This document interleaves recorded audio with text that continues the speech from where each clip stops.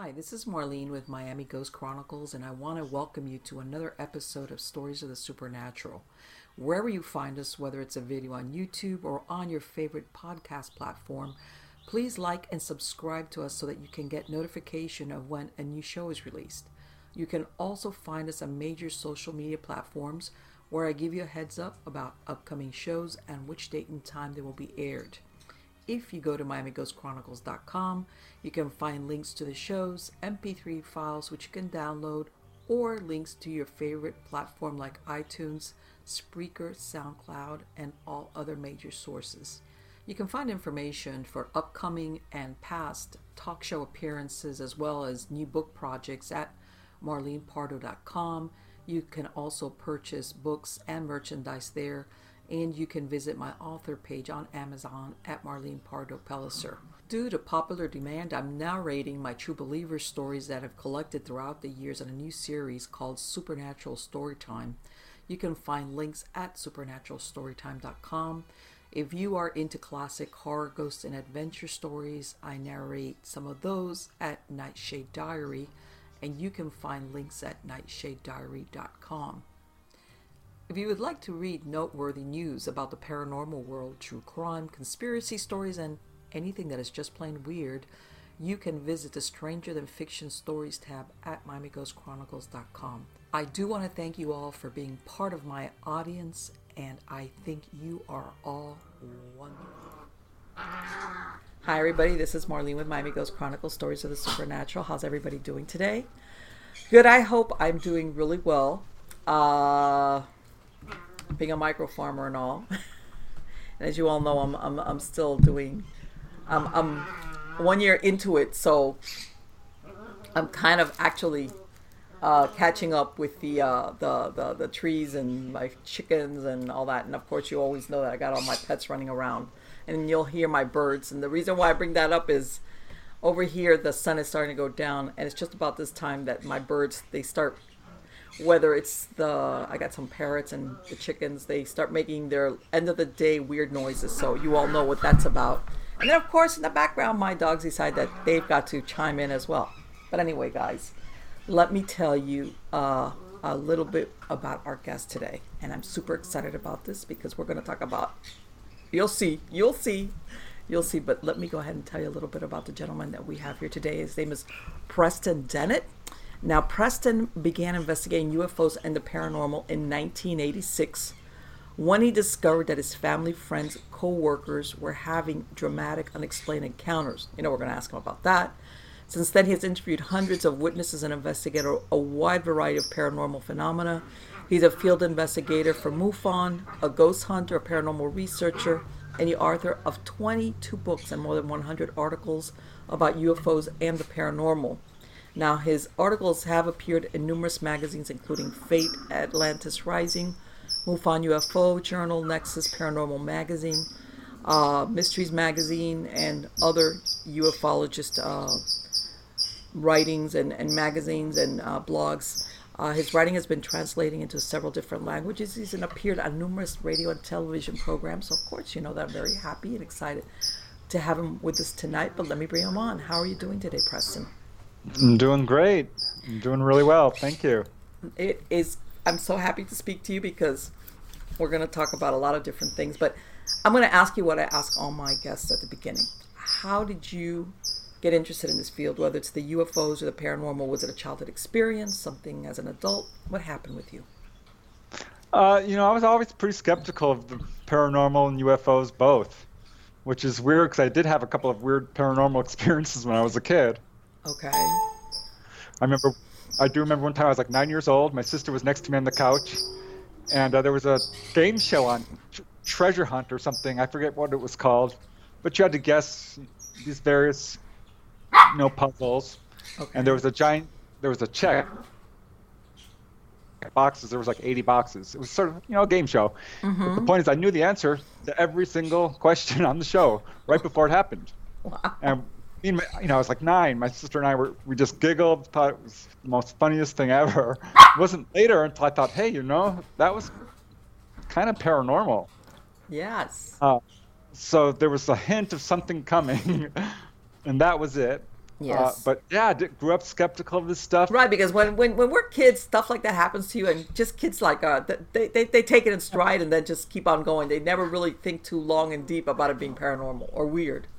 Yeah, boy, when I look back, I'm like, wow, that's crazy. I started to have other experiences much later on in life. Okay.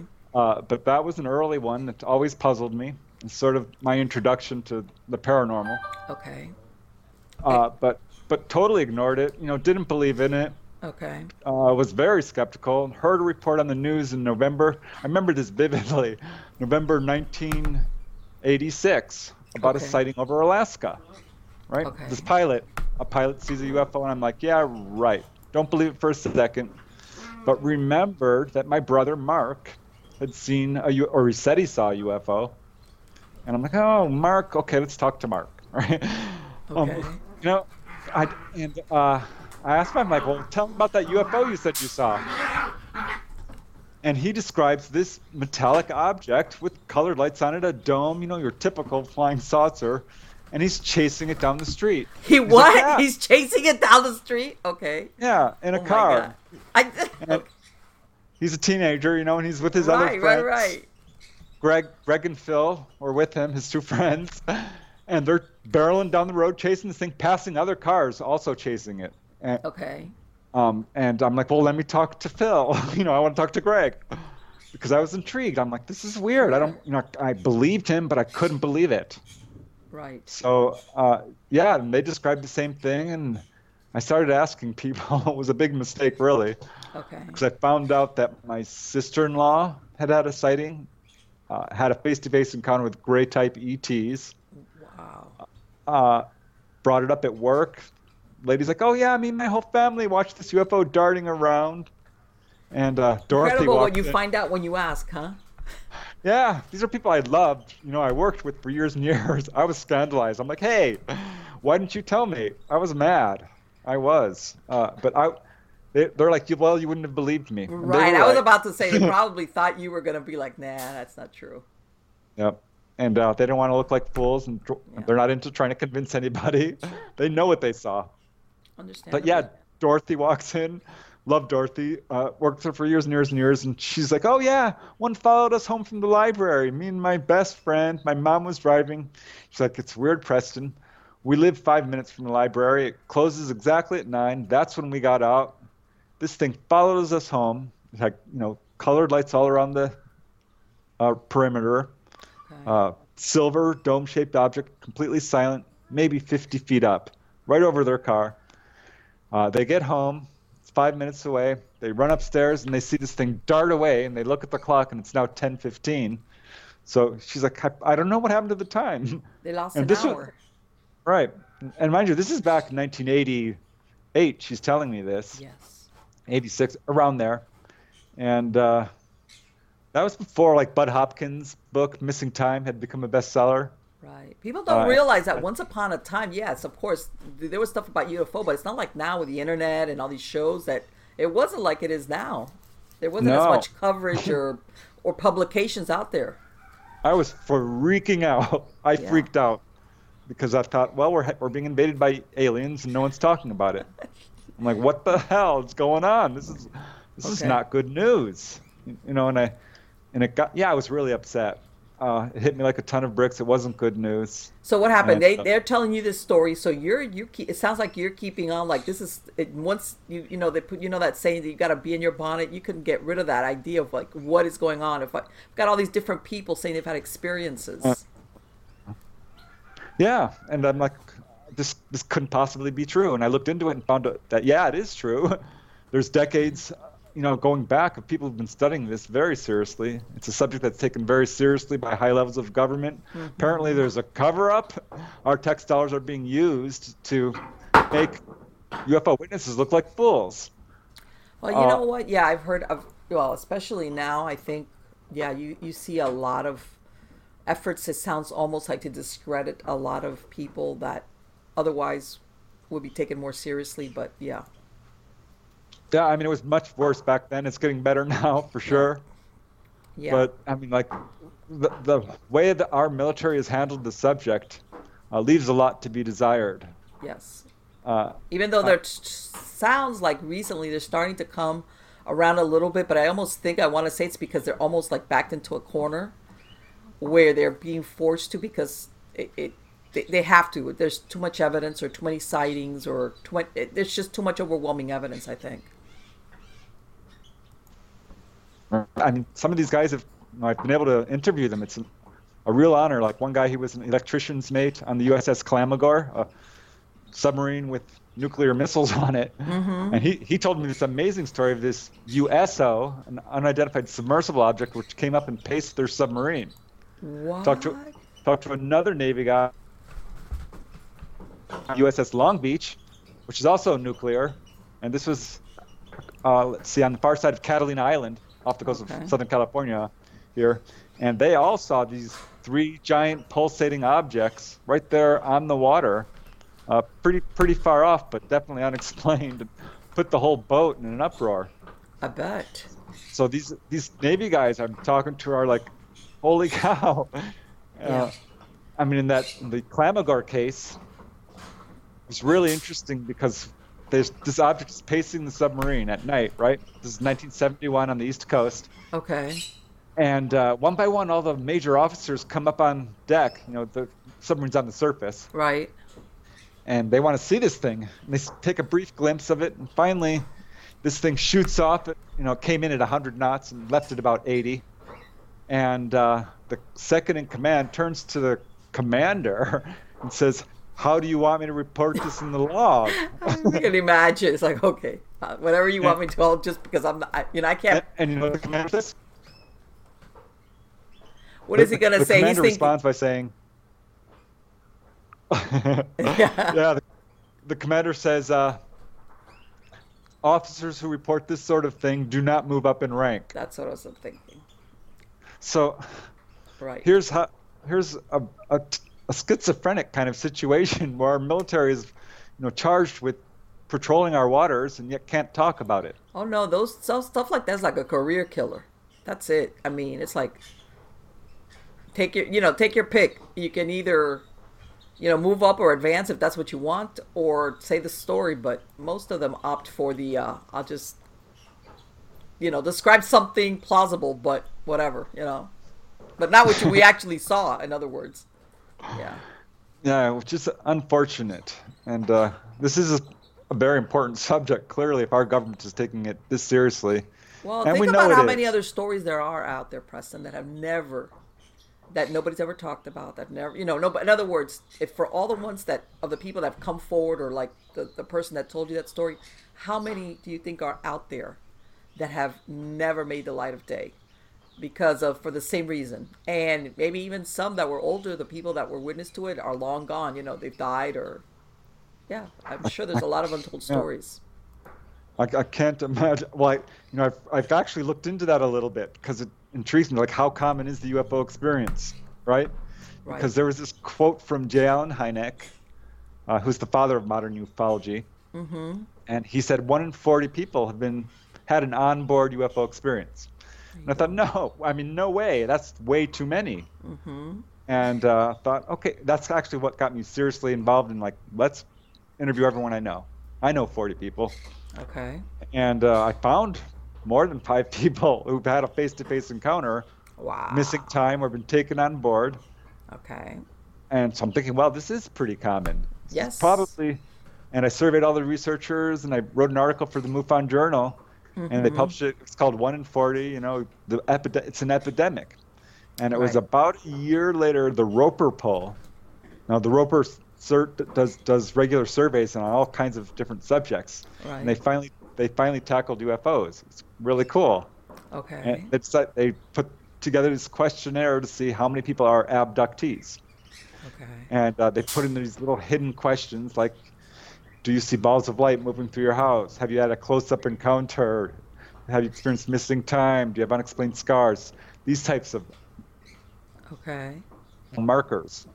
And they found 1 in 50 people have had a UFO abduction, which is very close to what J. Allen Hynek said. Right. And I think it's higher than that. Yeah, one thing is to have a sighting, and another thing is to have an abduction. that's different in a way because some people have sightings, but there's no abduction involved. Yeah, and as far as sightings, that's something I always ask people. I'm like, well, did you call MUFON, the Mutual UFO Network, or NUFORC, the National UFO Reporting Center? Did you report your sighting? Did you call the police? Almost everyone says no. I would say no. Right? So I'd be very generous if I said 1 in 10. Yeah. It's probably closer to 1 in 100. Yeah. And if that's true, if only 1 in 100 people report their sighting, well, here's the thing. NUFORC and MUFON both get dozens of reports daily. Okay. So if you can times that by 100, well, they're getting, sometimes they'll get 10, 20 reports. Times that by 100, that's 200 reports. That's a lot. Yes, that is. So yeah. That means somewhere right now, someone's having a sighting. I am absolutely convinced that this is not like, a sighting every now and then. No. It is a constant activity of UFOs visiting our planet on a daily basis. Well, the thing is, even when let's say you pull out the people that mentally ill, liars, mistaken, whatever. Let's say you pull those out. That still leaves a lot of legit reports. A lot. Yeah, a weird situation because it's not the subject that is really taken seriously. There's still an active cover-up. There is. While it is being slowly released, and we're getting this interesting stuff from the Pentagon, the Tic Tac incident, and all this sort of the pilots being allowed to report their encounters now. This is really interesting. Let me ask you something. Do you think, and sometimes, do you think that they know a lot, or is it that we assume that they know a lot about these extraterrestrials, whatever, let's put it plural if there's more than one type, and they're almost afraid to come out and say, yeah, they do exist, but we know only this amount. We've been able to only back engineer so much, and there's a lot we don't know, and they're kind of almost afraid because let's face it, everybody's going to want to go, well, what's this, what's that, and they're going to be like, we don't know. I wonder if that's part of the problem of non-disclosure. I'm sure you're right. I feel like it is a strong factor. There's many factors. Like you said, they've painted themselves into a corner. This is the way they've always done it. Yeah. It is heavily compartmentalized. By that I mean people only know little bits and pieces of what's going on. Right. And of course, it's controlled by the whole, the 1%ers, the banking industry, the insurance industry, these type of super powers, I guess you might call them. Well, I think if when you think of all the gazillion questions that the general population would have, I would think there's probably two. Number one, how many of them are there? And number two, are any of them hostile? Hostile as in, more than just observing us. And I think that if the governments, I want to say, worldwide, said we don't know to either or both of those questions, that would be a problem. Yeah. Well, every official, I'll put that in quotes, government study, because the government studies are pretty, Blue Book was a joke. You're right. And the Condon Committee and the Robertson Panel, all these are government-funded studies, which all concluded that there is no national security threat. Nothing there. There is no there, which is patently untrue. It's absolutely a national security threat if these things are abducting people. Sure. From a military standpoint, I mean, they're hovering over our missile bases and shutting off our missiles. They're hovering over our nuclear power stations, our dams, our Air Force bases. We've lost pilots. Yes. This is definitely a national security issue, for sure. Yeah, can you imagine? Let's say that's a great example. All these things that are happening, and then the government has to come out and say, "Yeah, but we're powerless to stop it." Yeah, which is basically what the situation they're in. Yeah. I don't think they're entirely powerless. We do have this technology, and as far as ETs being hostile, come on. I mean, even a child, the first conclusion they come up with when they do their UFOs in a school project is they're not hostile because they haven't taken over yet, and they easily could. This is something we've known that they've been around for thousands of years and have a technology that's far superior to us. All the types of UFOs we're seeing, maybe not just grays or praying mantis or humanoid or We don't Right. really know. But technology, as far as spirit to ours, no, I don't think they're hostile. I talked to a lot of people who've been taken on board these craft or seen them face to face. And I always ask that, do you think they're evil? What do you think? Mm-hmm. And the worst I get is like they were very uncaring or unfeeling. Right. Right. Uh, but what we don't get is like sadism or Right. torture or or murder or just awful things that humans do. Right. Right. So I'm very hopeful because what they're interested in is things that are really human. They're interested in our emotions. They're interested in warning people of ecological disaster, of alternative energy, of healing. This is when they give people messages, that's what they talk about. Let me ask you, what do you think of the theory that the Greys are biomechanical? I think some for sure are. I think it's a mistake to lump the Greys into one category. It's Mm-hmm. because we have all these bald, kind of grayish skinned humanoids. It's easy to say, well, those are the Greys. And I Right. don't think that's the case because we have like 3 foot tall, sort of Mm-hmm. biomechanical android type beings, which Right. are very unfeeling because they don't have emotions. It's just not. Okay. And then there's the taller, kind of willowy 5 foot Greys, which can be very loving and definitely do have emotion, but not in sort of the body way that we humans do. Right. But it's absolutely there. Yeah, I think there's a bunch of different types of Greys, and that's mostly what I see. People I talk to, some version of the Grey, but praying mantis comes up quite a bit, Okay. human looking, and then there's this weird catch-all category. Literally, just before I was speaking with you, I was talking to this lady who had an amazing encounter in St. Louis, Missouri, at school, and she saw these kind of lumpy skinned, dark skinned, 4 foot tall beings with Okay. huge heads and dark eyes, but not a Grey, you know, sort of, gosh, I don't even know how to describe it. She couldn't either. She's never seen another description like it. She's been looking for one for years. So I was gonna say I've never heard of that type before, and Right?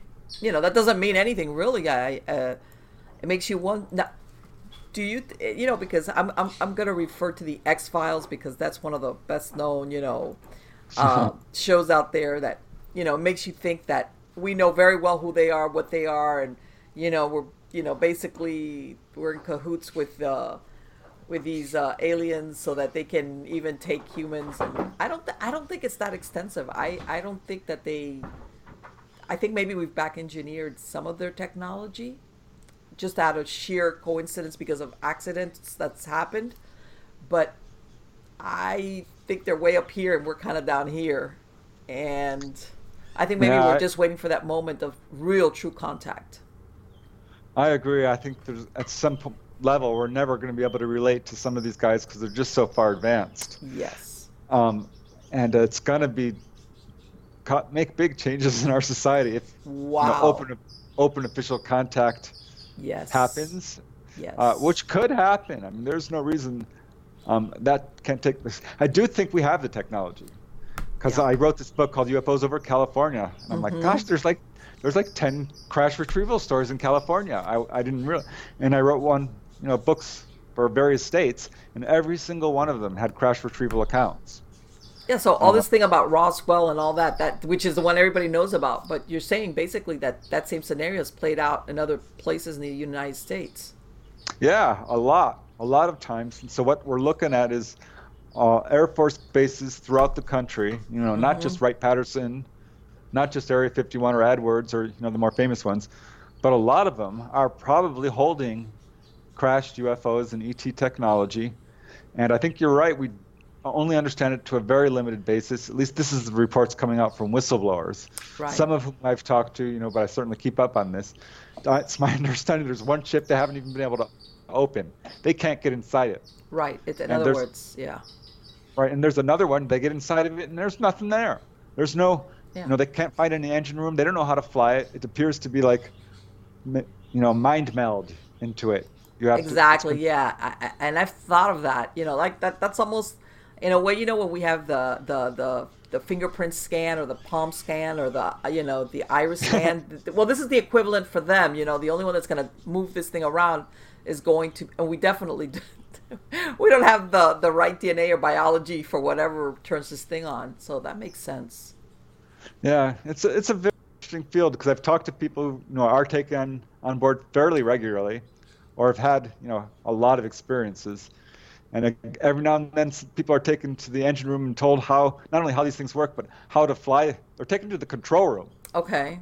And they're taught how to steer these things. So, and fly them around.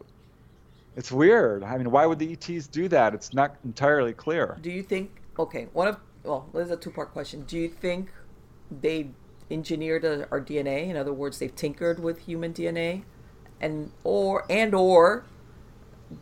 do we have any hybrids, or have they produced any hybrids?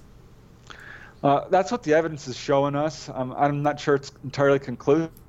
Okay.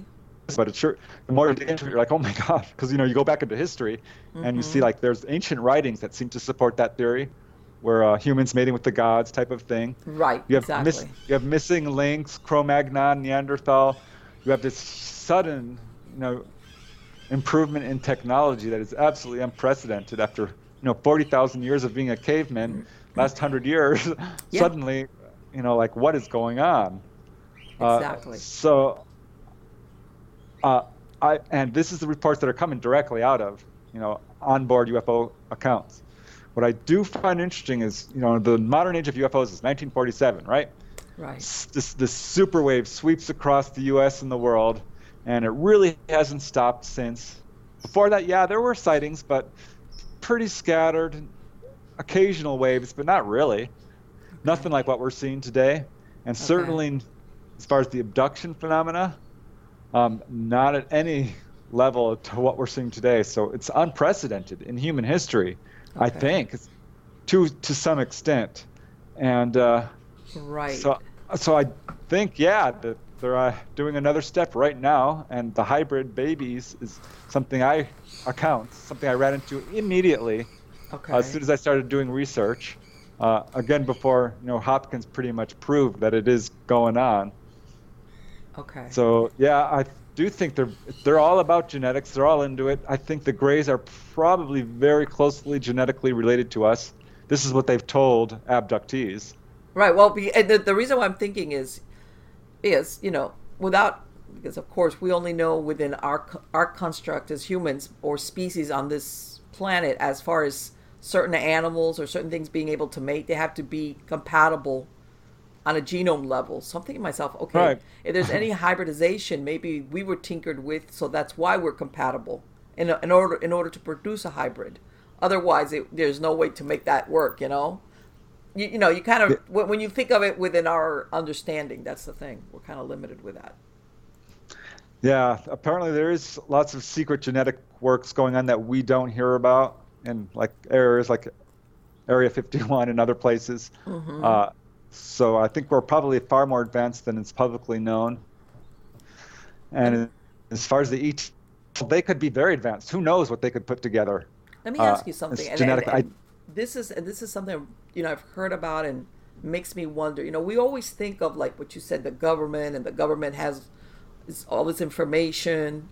But I'm also thinking, do you think any private corporations out there have basically gotten the one up on the government?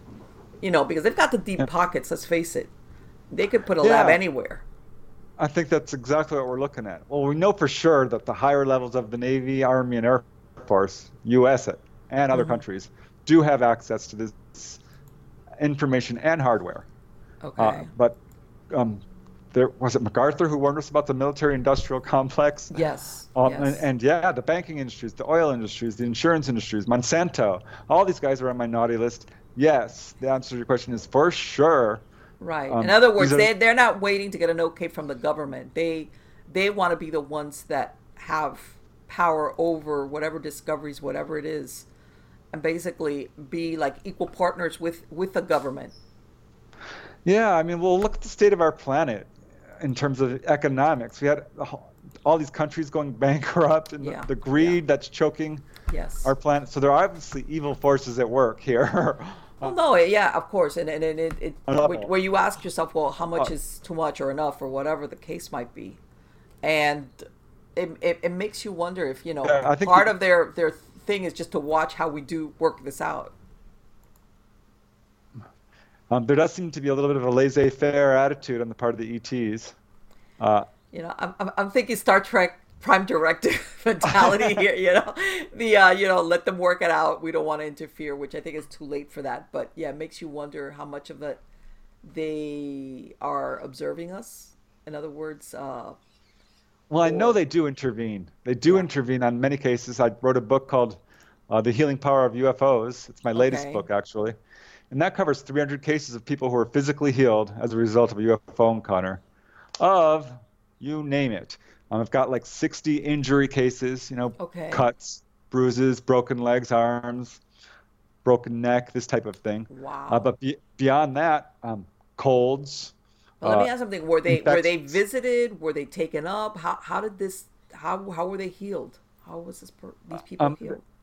it falls into a number of different categories. A number of people get a visit in their bedroom, Okay, usually at night. A number of people are just driving around in their car or walking around and they're hit by a beam of light or a UFO flies over them. Uh, okay, I would say the majority, about 50% of the cases, people are actually taken on board a craft, particularly if it's a serious condition they're being treated for. okay. And I mean, I've got 40 cases of people cured of cancer, Wow. 15 of tumors being removed, a bunch of What? people's eyes, their eyesight being improved, uh, dental work, serious diseases like diphtheria, AIDS, tuberculosis, Mm-hmm. diabetes. It's some tremendous evidence, and it really shows a really positive side to the ETs. And Me. I know it sounds like fiction, but I've got cases from every major researcher, pretty much. Bud Hopkins, John Mack, David Jacobs, Barbara Lamb, Yvonne Smith. I could go on. Yeah, because I know Yvonne Smith. I know she did back in the '90s a lot of hypnosis, regressing abductees as far as their experiences. She was one of the first ones that really started looking at, those hidden memories that people Yeah, had. yeah, she's an amazing researcher. I really like her. Now, what do you think? Okay, and let's go down that road, like you're saying. This is the positive. You've gotten all this research. What do you think is going on? Let's say when these cattle mutilations and things like this, which is kind of scares people because it's like, why are they doing this? Is that some a different type of ET you think that's doing that? Yeah, I did look into this because I wrote UFOs over Colorado and UFOs over New Mexico, and they are the hardest hit in the United States. Right. So I looked into it, and it was really puzzling because, yeah, there's a definite UFO connection. There's not a whole lot of really direct stories of who's doing this or why. There's some speculation that what the ETs are doing is harvesting genetic material, Okay. which they use for whatever reason to produce babies, probably. Or perhaps they're testing levels of pollution and radiation. That's been brought up. There Okay. are there are black helicopters, though. There does seem to be a government factor to some of this. Okay. Uh, but as far as what's doing it, I mean the technology used is beyond what we officially have for sure. Exactly. And Exactly. some of these things are like found in the tops of trees, the cattle. I mean, Right. that's Yeah, I know. I know that there's been so many. They tell you that, from predators, you name it. It's like all these weird theories, but some of them it's like, okay, that none of that is explained by normal stuff. When I say no. normal, as in natural. Yeah, and it's mostly cattle, but the truth is this occurs all over the world and with all kinds of animals, and there are a few Mm-hmm. scattered human Yes. mutilation cases. So yeah, that's alarming to say the least. And just like humans, I mean, I think what we're looking at is a bell curve of behavior, and Okay. not all ETs are going to be friendly. Right. I think you'd be terribly naive to think so. It's a wide Right. universe out there. Oh yeah. This is why I was saying, is it the same ones? Maybe we have ones like you said that are more. How can I say, if not the friendliest, but at least they're just into observation. They're not into hurting.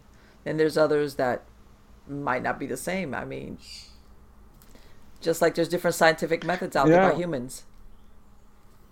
Well, I mean, here's one case from Constance Clear, who is a Midwestern researcher. She interviewed this guy named, God, I think it was Andrew from Texas, Okay. who was having all these phobias and stuff, just having a real hard time because of apparent abduction experiences and missing time. Didn't have a whole lot of conscious memories, but finally went under hypnosis and recalled fairly horrific medical experiments most of the time. He was healed twice, once of kidney stones and once of a mole. But, by and large, it was unpleasant for him. Right. And he finally had this one experience where he's abducted and he's talking to one of the Greys. It was a Grey. It was a female Grey, the commander of the ship, she said. Okay. And she says, I'm the commander and I'm the only female to have ever reached this rank.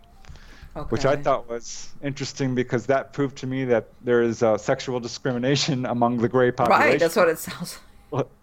And she says, well, we're done. Thank you for being a part of this project. And aren't you happy? We're so happy. Aren't you happy? And he's like, well, no, I'm mad as hell. Right. And she's like, you are? What's mad and what's hell? And that's when he realized they didn't understand. And he Right. proceeded to explain, what anger was. And she's like, oh, we do have a lot of trouble with human emotions. Right. So I think a lot of times people are being contacted by what amounts to a police force, or a medical expert, or a tourist perhaps. They Right. come in with different varying agendas. And sometimes it's not friendly because these guys have a job to do. Right. And they don't have Exactly. time. They don't have time for niceties. Where I have to tell you, I've talked to people who've had very friendly experiences, and they're invited on board, and they're talked to, and everything's very friendly and amazing. Right. And then there's others that have, and I've heard the separate, that there's some that it's like never again. Like they feel very invaded and violated, for lack of a better word. But, Yeah, by what was done to them. yeah, absolutely. I mean, one lady, I didn't interview her directly, but for that healing book, she had an experience where she had a gallstone, and she was going to have her whole entire gallbladder removed because that's what they do. Okay. When in walks these ETs, well, she doesn't remember. She just wakes up the next morning and she's got this scar. Okay. And the gallstone is removed, and somebody operated on her in the middle of the night, and she knows it was UFO related because she's had UFO experiences. Okay. She was pretty upset, even though they healed her, because she's like, well, I just don't want people coming in to my house and operating on me without my permission. Right. Oh, but at least she got something benefit out of it, in a way. Right. If you want to So, look at it that way, it's like okay, just don't do that again. And that's the Yeah. thing I wonder, that's another thing. These people that have these experiences, how do you ever know? Was this the last time? Is this ever going to happen again? Whenever? Yeah. One lady I talked to, she's like, gosh, I'm 68. I forget what she said, late 60s, and they still keep abducting me. I wish it would just stop. What do they want? Right. She, Exactly. because they were using her to have, babies and hybrid babies and eggs, Okay. and they were still taking her. Right. Because I've heard also of certain bloodlines that like it's a family thing. Like there's families that get abducted. For sure. Yeah, I run into that a lot, but not always. There's one lady Really? I talked to. Yeah, it just comes out of the blue. Here's a case that I wrote about in one of my books. This lady I worked with, actually, her name is Connie. She walks in, and I had a little gray statue, a statue of a gray, on my Okay. desk. Someone had just given it to me. And she screams when she sees it. And she's like, oh, what's that? I'm like, well, what do you think it is? That's a gray alien. She's like, I saw one of those. And she told me this story about when she had just had her son. He was a week old. She's sleeping in the master bedroom with her husband. Her son is by the picture window in the master Okay. bedroom. It's a huge window. You can't open it. It's fixed to the wall. Right. And she wakes up, Connie, in the middle of the night 'cause she hears this squeaky sound, like someone rubbing on glass, and looks and sees this gray ET trying to get to her baby. And it's looking at the mobile above the crib. It's looking at her baby. And then it sees that Connie is, sat up and they lock gazes. And she is thrown back onto her bed with this force. Okay. She's not sure. And paralyzed. and she's crying. She can't scream out, but you can feel her tears going down the side of her head there. And this ET tries to open the window, which can't be opened. It doesn't Okay. open. And Uh-huh. usually I hear Greys, they just walk through the wall. They just come wherever they want. This one couldn't figure it out. It was very weird, and it had little sucker cups on its fingers, little suction Oh my cups, God. which is very rare, but I Ah. do hear it. Yes, And yes, I it have heard of that. just a weird case. And finally, it walks off. And Connie wakes up. She screams. She grabs her baby. She tells her husband. He's like, "You had a nightmare." She says, "No, I didn't." Right. That morning, she leaves. Stays with her mom. She I says, "I'm not bet. coming back into the house." She says, "I'm not coming back to the house unless you buy 2 guard dogs," Okay. which he did. And they just stayed there for another few months, and she couldn't. She's like, "No, we have to leave. I can't stay here." She'd Yeah. never had a UFO experience, nothing in her childhood, no one in her family had. Yes. Her son, who the ET was interested in, hasn't. He's now full grown. Right. He's an executive at Pepsi, I think it is. Well, no, but exactly. It's like she was. That's one of the hallmarks when you see this person is not like even as time goes by, you still have that fear, that overriding fear. I got to protect my kid and myself. Yeah, well, I don't blame her at all because it's her baby, Of 1 week course. old. And what I found is they have an absolute, Greys in particular, attraction to reproduction. Because Okay. this lady comes into the office. She was a new hire, and she found out, that I am a UFO investigator. Okay. And she's like, "Oh, the weirdest thing happened to me, and I was 9 months pregnant. I was, due to have my baby, or 8. I forget. It was like she was due, right? Okay. And she's driving down La Cienega Boulevard here in LA, which is a very crowded street. And Okay. this was about, early evening, dusk. And suddenly she notices there are no cars around her at all, which is impossible. It's just flat out not going to happen. And she's Okay. trying to figure that out when this grapefruit-sized orb of light starts rotating around her car in front of her windshield. Oh. And she's like, "Preston, do you think it was interested in my baby?" And I'm like, "Well, yeah, I Yes. do, because I keep seeing that exact type of thing. They come, Right. they come right before you're about to have your baby, right after you've had your baby." Right. And these are from people that don't know each other, and you're getting being told the same thing playing out. It's too much Yep. coincidence. Yeah, yeah. One lady I talked to, she was pregnant with twins. There's a twin thing in this phenomena that's very interesting. Okay. That keeps turning up, and she was pregnant with twins, and one died in utero. Okay. And the chances of the other one surviving, the doctor told her, were, probably not going to happen. 1 in a million, 1 in 5 million, actually, is what they told her. Okay. And so she was really worried. And Yeah. this UFO starts landing next to her house regularly, and she's getting pulled on board. The ETs were Okay. very, very interested in her pregnancy. Okay. So this is another case where they're, interested in reproduction, particularly Yes. a very unusual case. Right. Right. Yeah. Exactly. Yeah. This is yeah. We want to see it as it's happening. In other words. Yeah, when she went to the doctor, the nurse is like, "I'm not supposed to tell you this, but your lab reports are being sent to some government agency. Oh, I Just would thought have you been should know wigging that." out big time. See? I'd be Right? like, what? I know another couple, they contacted me because they So much for had HIPAA laws, huh? right? Another couple I talked to on the East Coast, they were pregnant. She was pregnant, Right. full on, I believe it was 7 months when she lost her pregnancy Wow. due to a UFO experience. The baby disappeared, What? the fetus. And this is a missing fetus syndrome, which usually happens at like 3 months, maybe 2 Yeah. months, 1 Uh-huh. month. Yeah. But it does turn up, and she had it at 6 or 7 months, and was having a lot of trouble getting health care at that time because she Okay. was an immigrant, Okay. and couldn't get decent health care until this happens, and suddenly, but boy, are they interested in her case, and she's getting pushed up to the highest hospitals and getting all kinds of amazing care because And she's they, thinking, huh, Yeah, how did this go? How did this happen? Yeah. All of a sudden, that becomes so interesting. Right, right. And you know what the weirdest thing is? They were like totally okay with this. They were a young couple, really cute, very, very progressive, liberal, and we're like, yeah, ETs took our baby, and I hope it's in a good place. I'm like, well, yeah, Let me I tell you hope something. I don't know. so.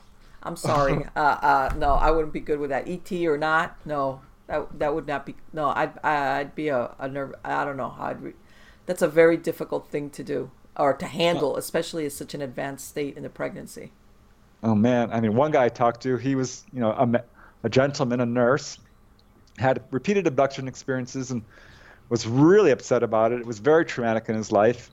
And Mm-hmm. finally, you know, the Greys come and he has a fully conscious encounter where he's taken on board, and they said, you need to know why we contacted you, and here's why. This is your child, and isn't he beautiful? And the guy was like, oh my God, yes. But he was, very attracted to his child. At the same moment, utterly repulsed because it didn't look normal, and very angry at the ETs Talk about a for Maury Povich moment. right. Guess what? You're the father. You're the father. Yeah, well, man, let me tell you something. How do you get over something like that? He had PTSD I actually, bet. I bet. and was pretty upset because he's now knows he's got this child on a spaceship, which sounds crazy, but look at it this way. When someone is taken on board a UFO, and we know this abduction phenomenon is real, the single most common thing that people describe is being physically examined and having reproductive material removed. I wouldn't guess. I mean, I guess that there's humans up there being raised on UFOs, utterly human. And I well, it think that makes you think: is it their interest? Is it because they have a fertility problem? for sure. They have said that. They said that they have damaged their genetics, and this comes from, gosh, a dozen at least independent accounts. The Okay. Greys have said that their genes have become damaged through chemical war or nuclear war or some sort of disaster. There's Okay. variations. Okay. And that they did once look human and are essentially human. So, I mean, there you go. Let me They ask you: said, Do you think the theory that some of these ETs basically travel inter or intradimensionally versus, we always think of it in space as in linear space or light years, for example. Do you think that maybe how they're traveling is interdimensionally versus from yeah. another planet, or maybe from another planet, but they found a way to do it via dimensions? Well, I mean, there are some theories that some of the Greys, at least, are time travelers, and you can march Mm-hmm. out a number of cases to support that. But I am a Okay. believer, after having been in this field for a long time, that Mm-hmm. and hearing about these metallic spaceships with little chairs in them and controls, and these are physical ships. These are physical bodies that, I believe we're dealing with ETs in the classic sense for the Okay. most part. Uh, I know there are researchers out there like Jacques Vallée and Lauren Coleman and Mm-hmm. others who kind of say, this is not necessarily ET.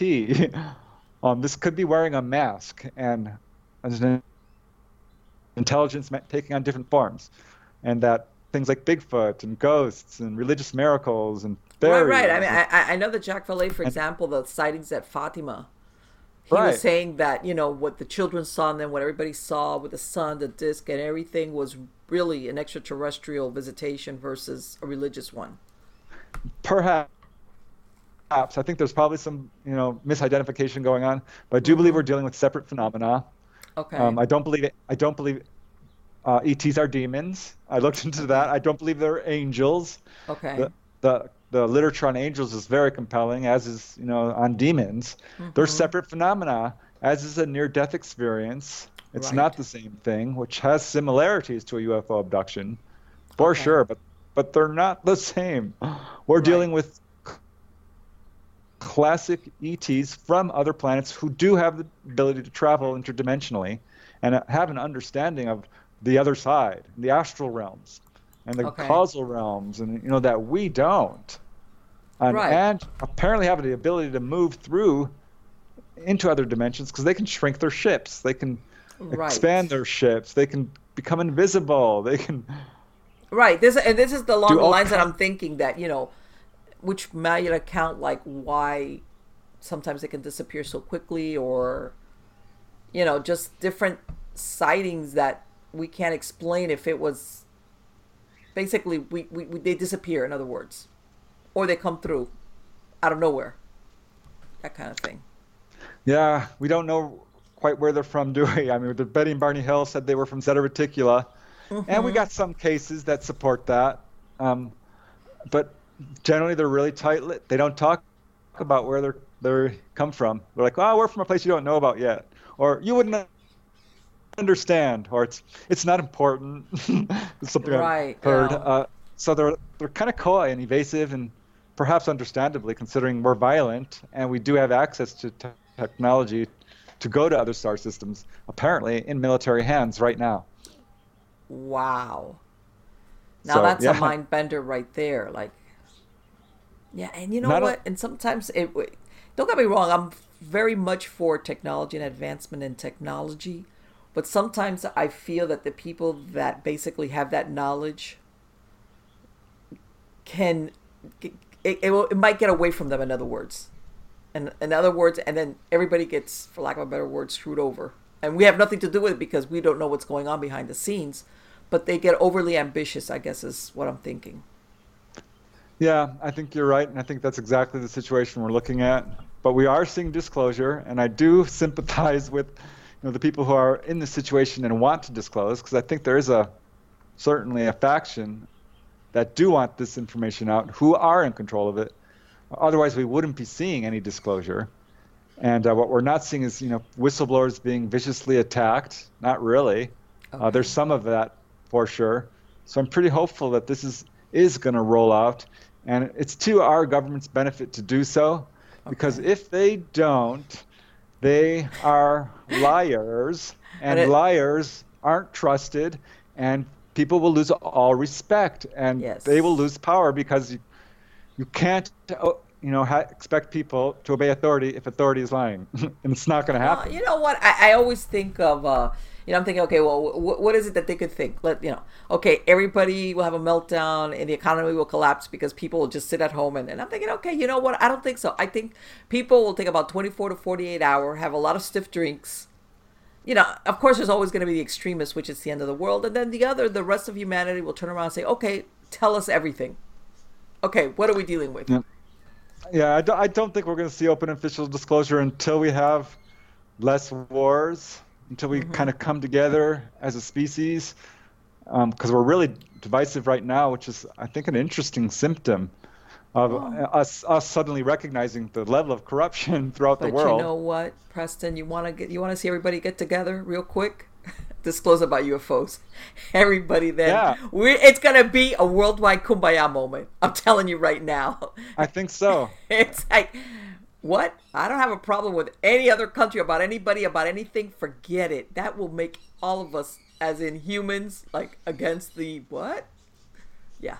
Yeah, and disclosure is not going to work if they just start showing us little films and No. pilot testimonies, or a piece of metal, which is the rumor that's coming up. They're like, look, here's a piece of Roswell metal.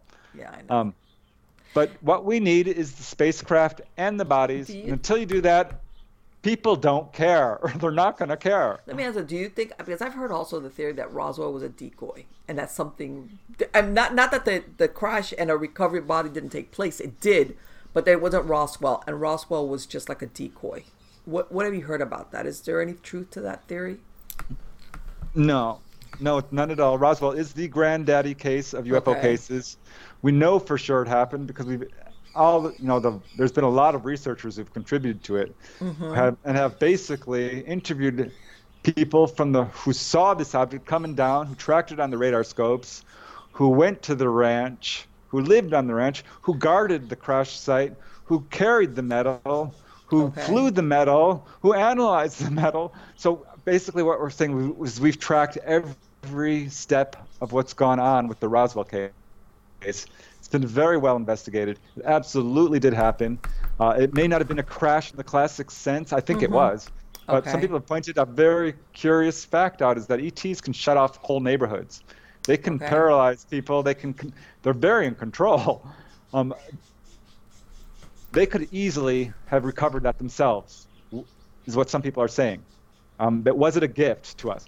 I'm not so sure that it would have been so easy. But gosh, I wonder about that. Why are there so many UFO crashes? Are they feeding us technology? Or also, we might be assuming that because they might be advanced, that they're infallible, and they might not be infallible. Yeah, they might. There's no evidence that they're actually smarter than us. Maybe just more an older society. Yes, exactly. More technologically advanced, for sure. Yeah, exactly. But yeah, the Roswell is absolutely a real case. It's not the only one that happened at that time. There was a cluster of crashes in 1947 over New Mexico. This is, where we do a lot of atomic research, White Sands, the Holloman, and UFOs are very attracted to that. And there's been all kinds of UFO activity going on over White Sands from the beginning, including UFO crashes of all kinds. What do you think about this movement that's going on right now? They're going to storm Area 51. What do you think about that? Is that going to be a wise thing to do or not? Yes, I think it's wise because it lets people know that there is a force in government, and the most powerful force is the people. When an idea's time has come, right? Right. The president is powerful, sure. Congress is powerful. No, but it's us, yeah. But ultimately, it is the people who control things. Yes. And if when an idea's time has come, nothing is going to stop it. Whether it's the civil rights movement or the Me Too movement or whatever. Right. Well, the thing is that you always hear that the security around this area is so tight and so rigid and aggressive, for lack of a better word. It's like, I don't know how that's going to work. I mean, I wouldn't want anybody to get hurt. Yeah, well, I think probably what's going to happen is some people are going to show up because it has gained traction. Yeah. It started out as a joke, but you're right. But it gained traction for a good reason because people are mad and they're not going to take it anymore. Right. I think there's a lot of feeling behind this phenomena and the cover-up, and people are sick of it. Yes. And so we're going to see, I don't know how many people, hundreds, thousands, maybe more. Okay. And I don't think they're going to run in Area 51. No, they will be shot, and that's not going to get to that level, obviously. If it did, that would be incredible to me. I can't imagine that happening. But I do think there might be a confrontation. And I hope the press is there. And I hope the message, isn't this great? Let's get this subject, people talking about it. It's an important subject. Right. You may think, people say, I've never seen a UFO. It doesn't affect my life. Well, I got news for you. You're probably working 9 to 5, fighting for paycheck to paycheck. And when right there, our government has free technology that would change your life. Wouldn't that be? We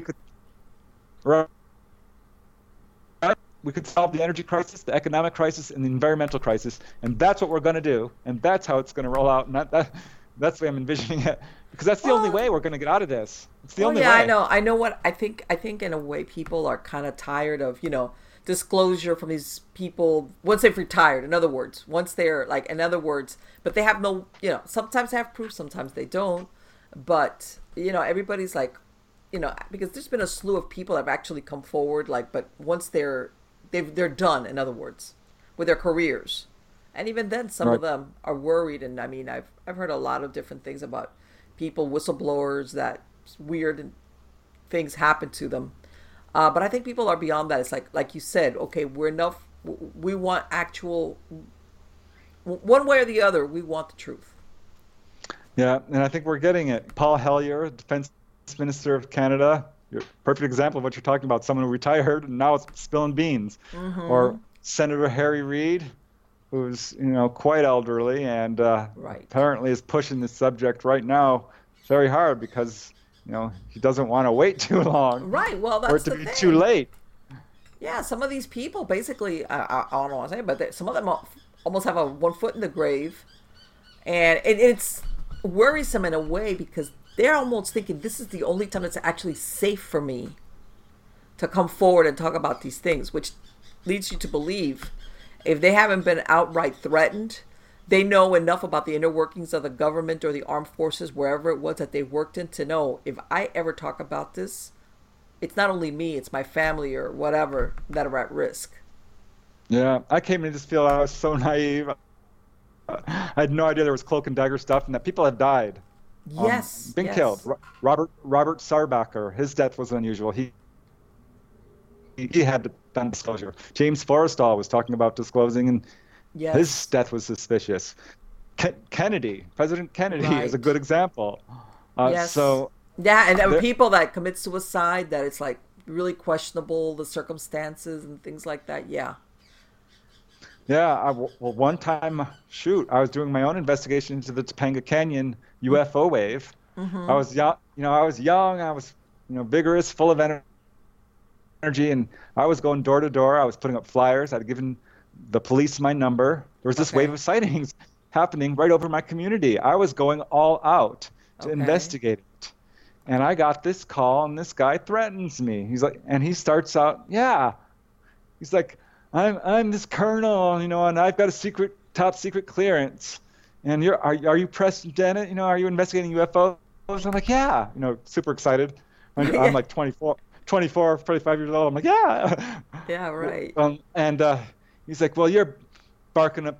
What did he say? He says, what you're doing is dangerous. I'm like, it is. I'm like, And you're like, "What?" and he says, yeah, it's not what you think it is. I'm like, well, what is it? And he Right, says, well, exactly. and he was very evasive and coy, kind of, and just wouldn't answer my question. And he says, there's no pay dirt to it. And I thought to myself, well, hold on a second. Didn't you just say it was dangerous? Right. Because Yeah. those two things are contradictory. And I kind of suddenly realized he was going through the techniques of persuasion to try to Mm-hmm. get me off investigating. Yeah. And I was ultimately really kind of excited about it. I believe in life after death. I'm ready, any day is a good day to die. I've Right. had out of body experiences. I know there is life after death. Okay. Uh, so I'm ready to, I'm not scared. Go ahead, threaten me. I was really excited. I'm going all the way with this.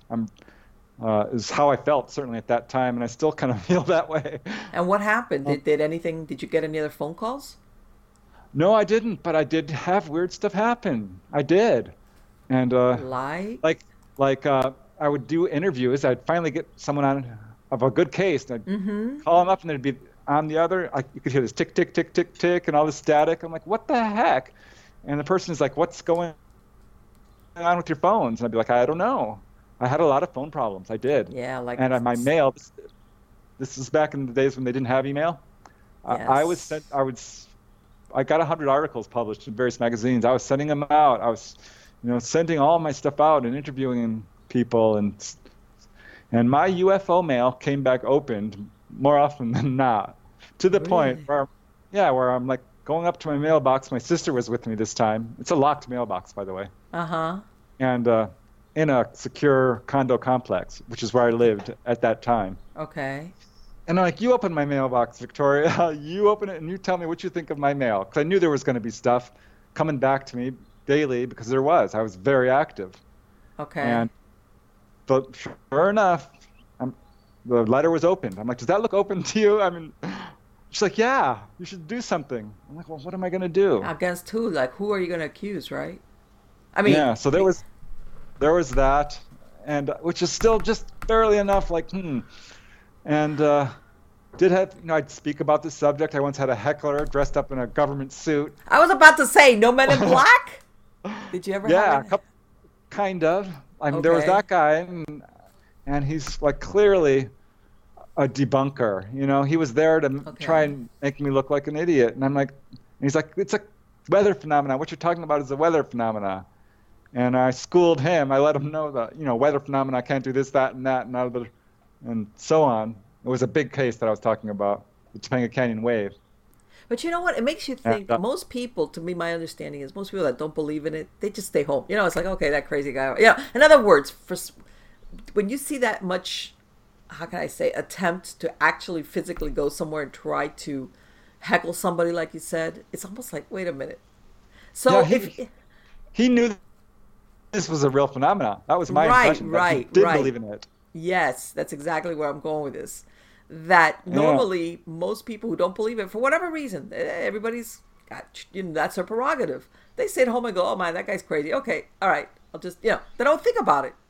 Right? But when you see that much Yeah, effort and that would being put like into it,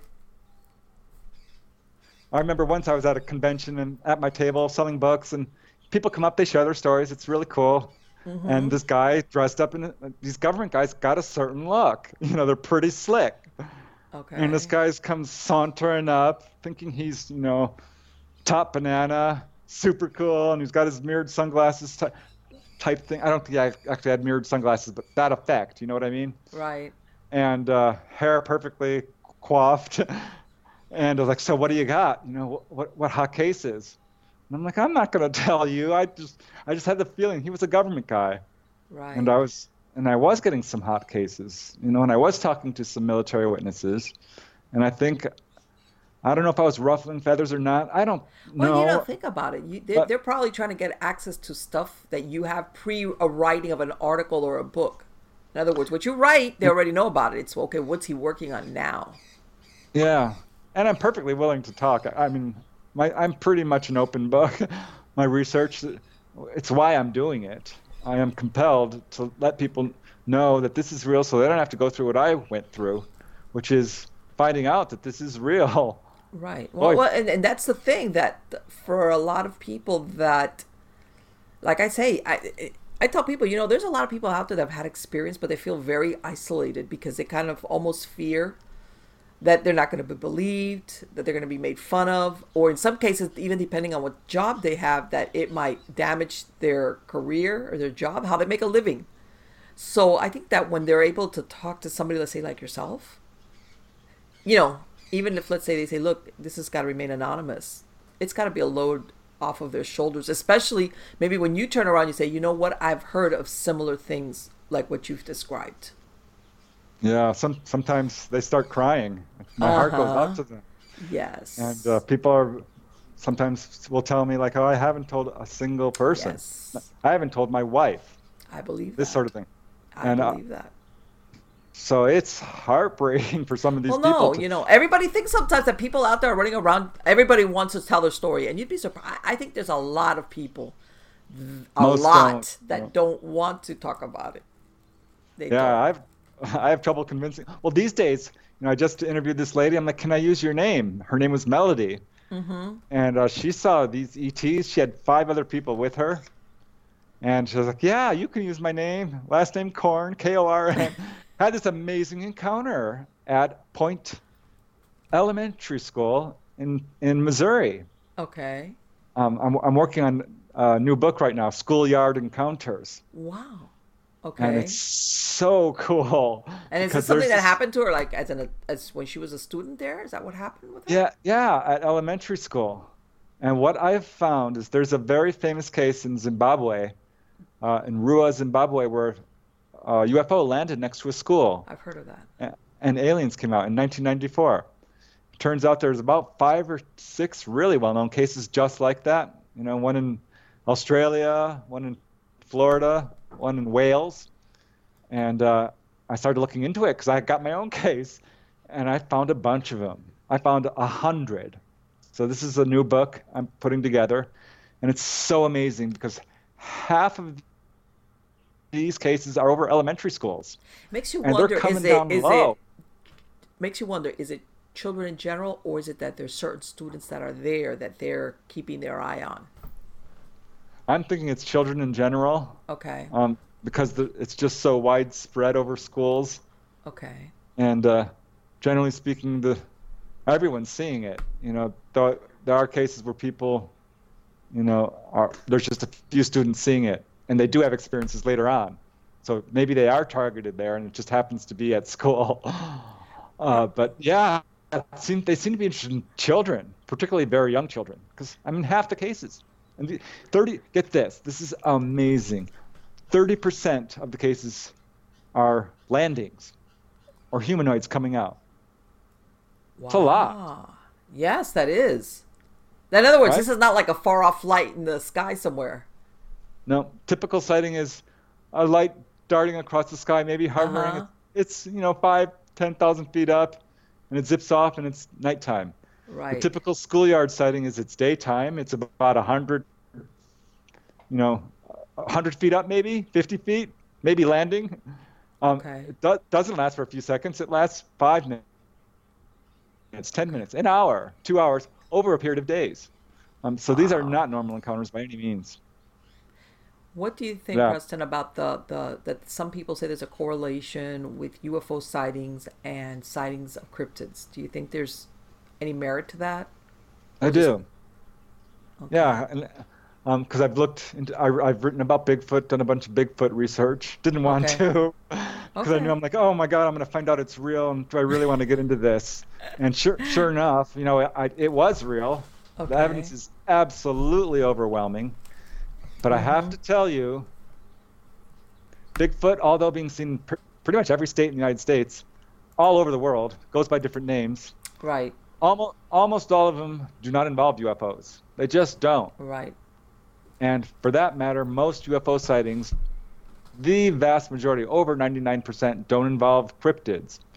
But there's that 1% where they perfectly intersect. And it's not coincidental because it's Right. a crazy intersection where people like see these things working next to aliens or Right. inside the UFO or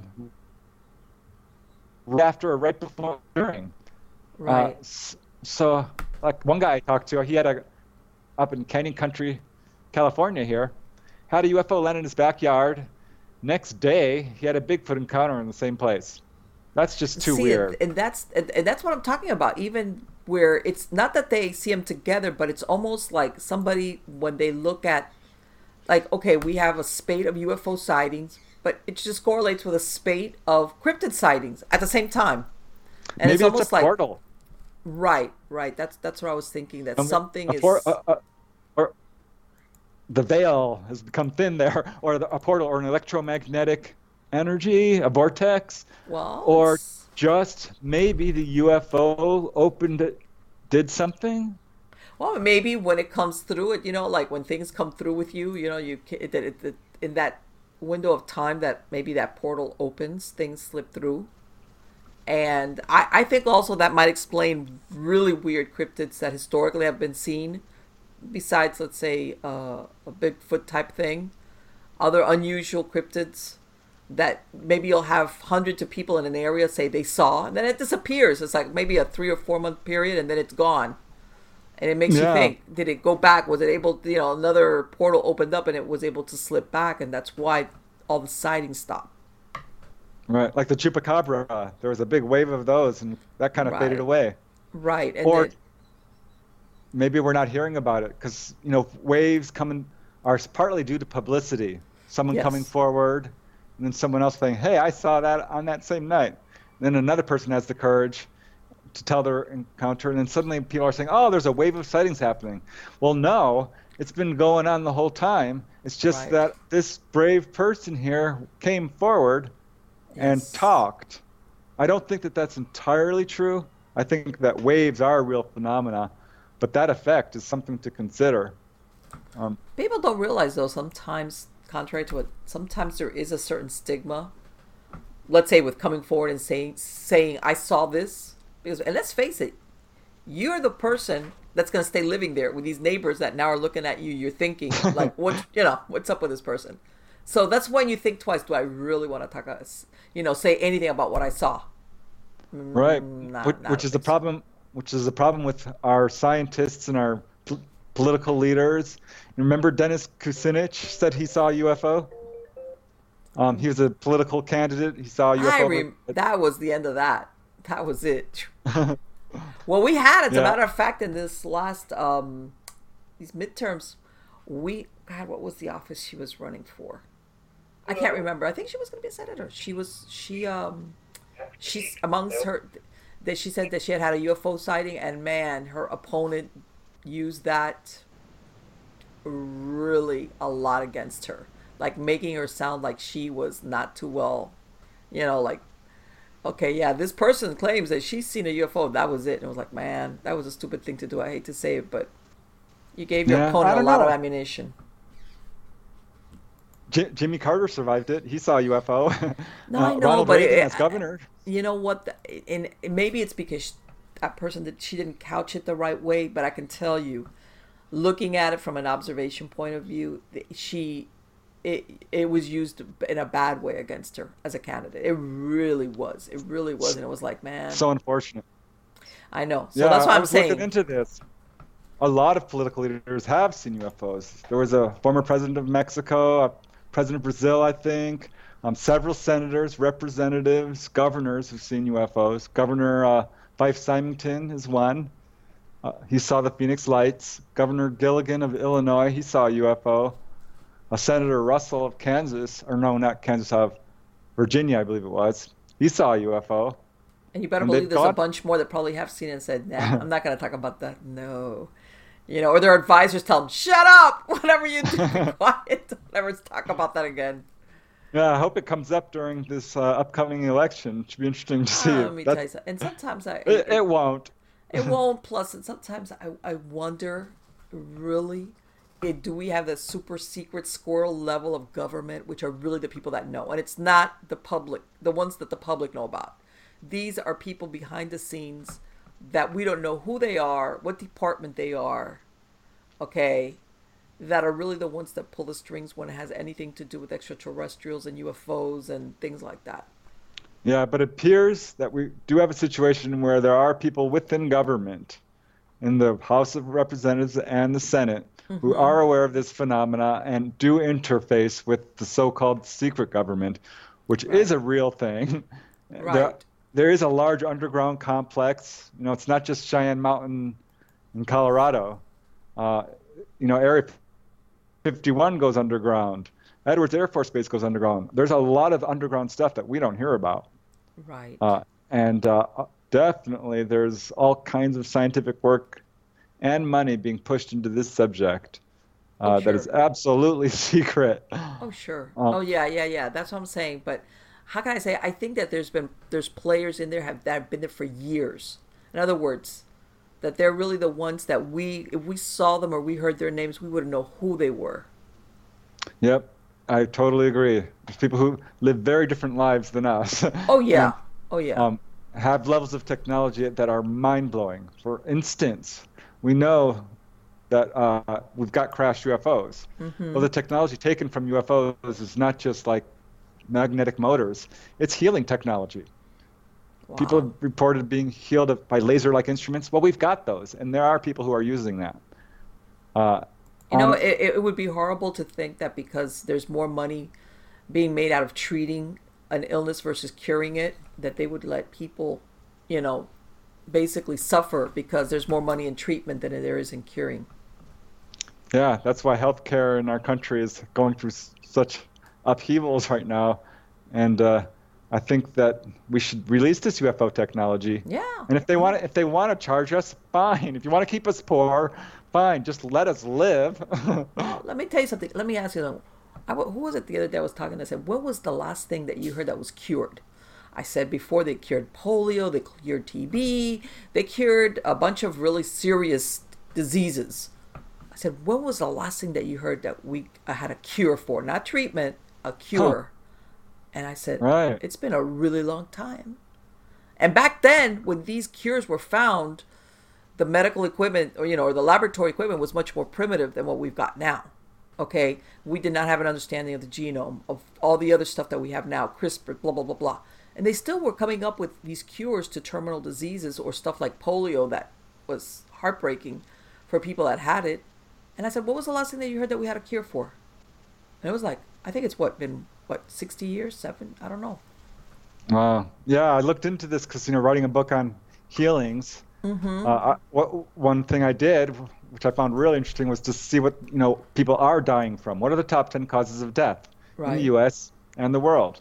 And, it's generally heart disease, cancer, respiratory disease, accidents was up there. I was shocked to find out that the 10th leading cause of death in the United States was suicide.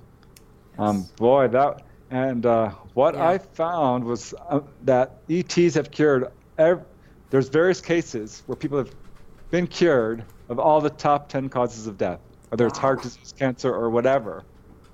So ETs are curing people on a very limited basis, but I think no better than to just cure everyone. Well, but it's like everything. It's like all these diseases. Like once upon a time, there was, like the turn of the century, we had tuberculosis running rampant, where they built these huge hospitals just to keep these people that were contagious away from the general population.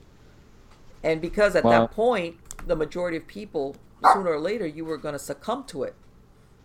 And they got cured. And so that's what I'm saying. I mean, I guess my point is that I think that as humans, we do have the power of, through research, you would think, of coming up with cures eventually. But what happened? We seem to have come to a standstill with that. Whether we have the knowledge and we're not using it, whether we came up with it on our own, or maybe it was given to us via extraterrestrial. I mean, but still, again, I think that's very interesting, as far as what you were talking about, as far as health, what's happening with us as human beings, as health wise. We're always going to have something wrong, depending on genetics and lifestyle, of course.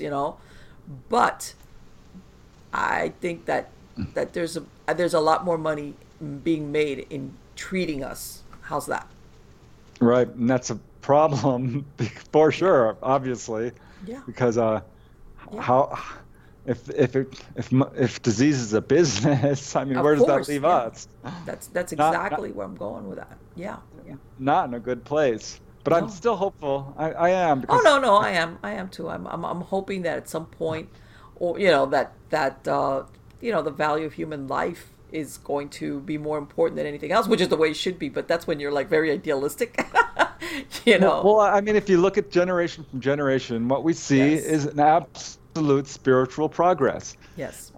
which has been pretty slow, considering we've been around for, supposedly modern humans have been around at least 40,000 years. I think it's probably much longer than that. I'm not Mm-hmm. sure we even evolved on this planet. I doubt it, Right. And I've because heard we of have that theory. human-looking, yeah, we've got human-looking ETs. I mean, how would you explain that? Right. But, Exactly.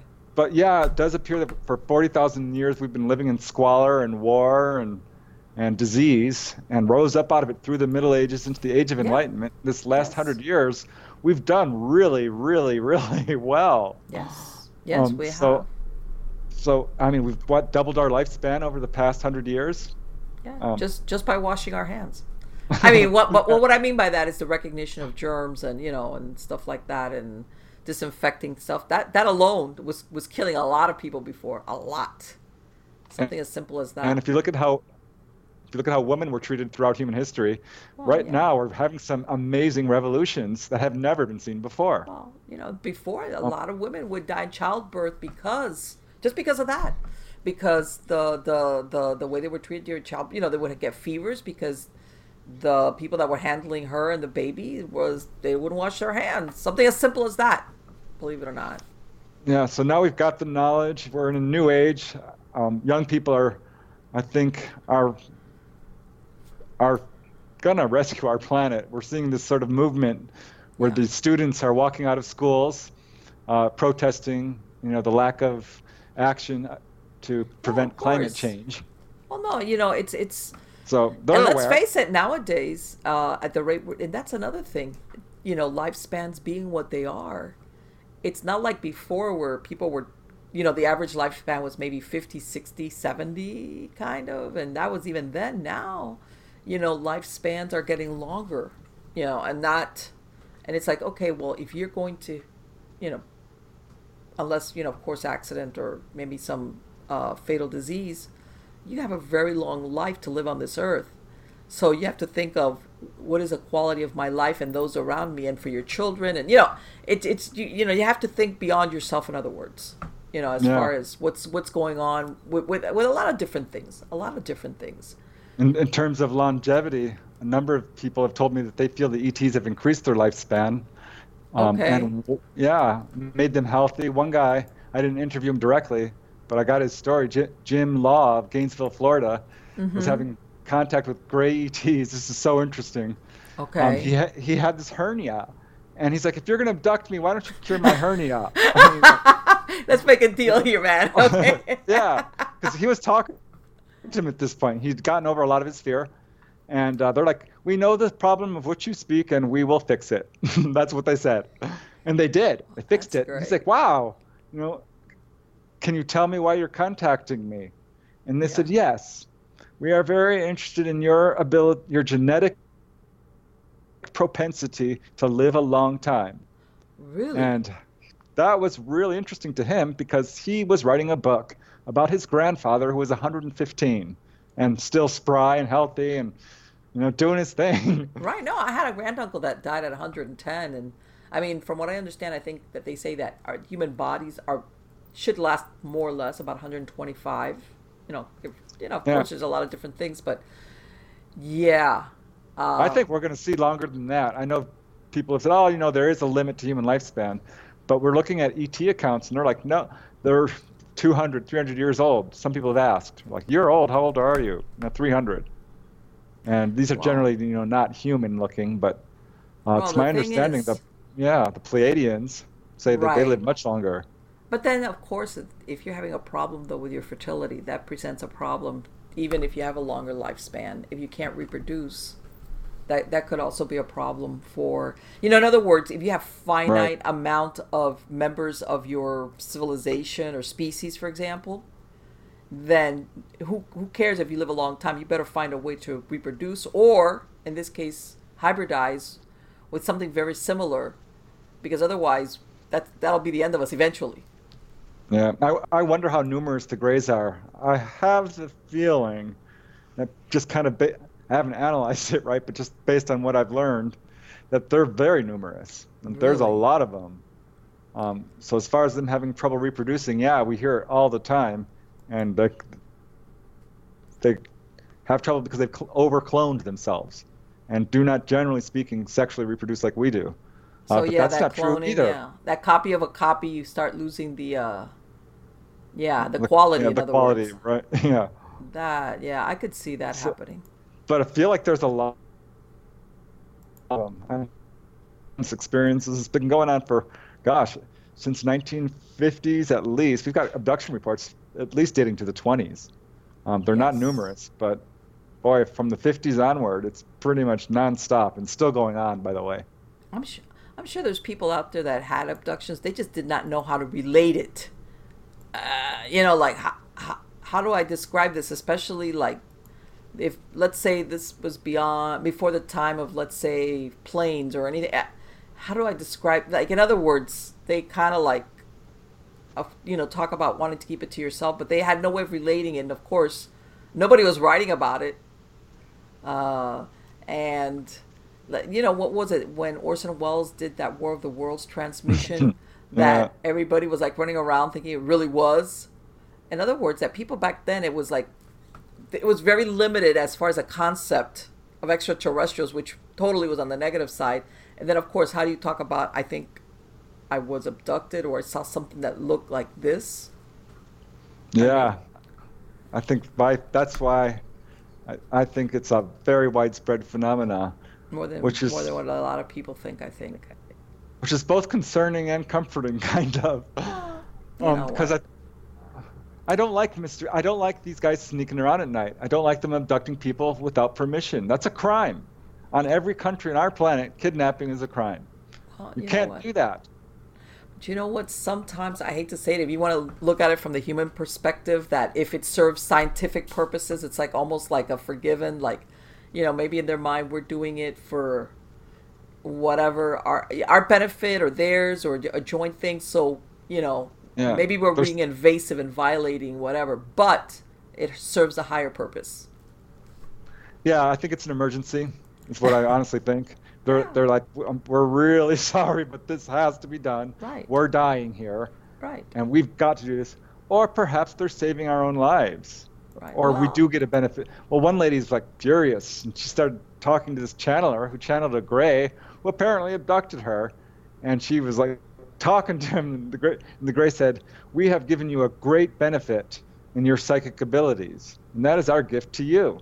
And she did. She had these amazing healing abilities. yeah, but still.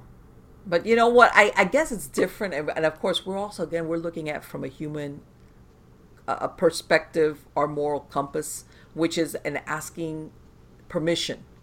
Okay, and sometimes I think they bypass that because they don't. Maybe their moral compass is not exactly the same as ours. Yeah, I think that. Well, I don't know. I feel like people know what's right and what's wrong, no matter what species you are. I Well, feel there's but it's almost like a that universal set of they code. right, like, but they almost, or like you said, maybe they feel that because of certain factors that we don't understand or don't know about, it's like that's the overriding. We have to do this. Yeah, or perhaps that they're like, well, we created you, you know, we're Yeah. basically you're our pet, you Yeah. know, Oh, that's a horrible thought. That's a horrible thought. well, I mean, for all we know, that's they, because there's a sort of, this is something people have told me that they feel a kind of an arrogance from these guys. You know what? Considering that we think we're at the top of the food chain, when I say because of our technology, not physically, because in reality, physically, we're kind of weak when it comes to the animal world, but because of technology and our brains, we're at the top of the food chain. That'll put us in our place, wouldn't it? Yeah, and that's what we've seen throughout history is like, no, it turns out Earth isn't in the center of the universe. No, the sun Yeah. does not revolve around us. We Yeah. revolve around the sun. Yeah. Um, and things like that, and Of evolution, course. and perhaps, we are connected to other animals in ways I that mean, we don't understand. right, right. Well, I mean, God knows. I mean, it's one of those things where I think it's a Pandora's box. Some of the things that are going to come out of it are going to be very good, and then others are going to be initially very horrible or frightening until we kind of like wrap our heads around it. But I think initially, but that's the thing. You can't. I don't think you can. If you want to know, I would rather know everything, even if some of the stuff you find out is disagreeable. Right. Well, the way I feel is like what's true is true. Truth Hmm. kind of takes care of itself. And if you're not willing to face something or deal Right. with it, you don't But you have know to what, experience Preston? that. There's a lot of people out there that they don't want this. A lot of those hardcore skeptics, really, at the base of their skepticism is fear. Like, how do I fit this into my reality of the world? Right. Okay. And I apologize to them, but they have to do their homework. It's not healthy to stick head and remain ignorant.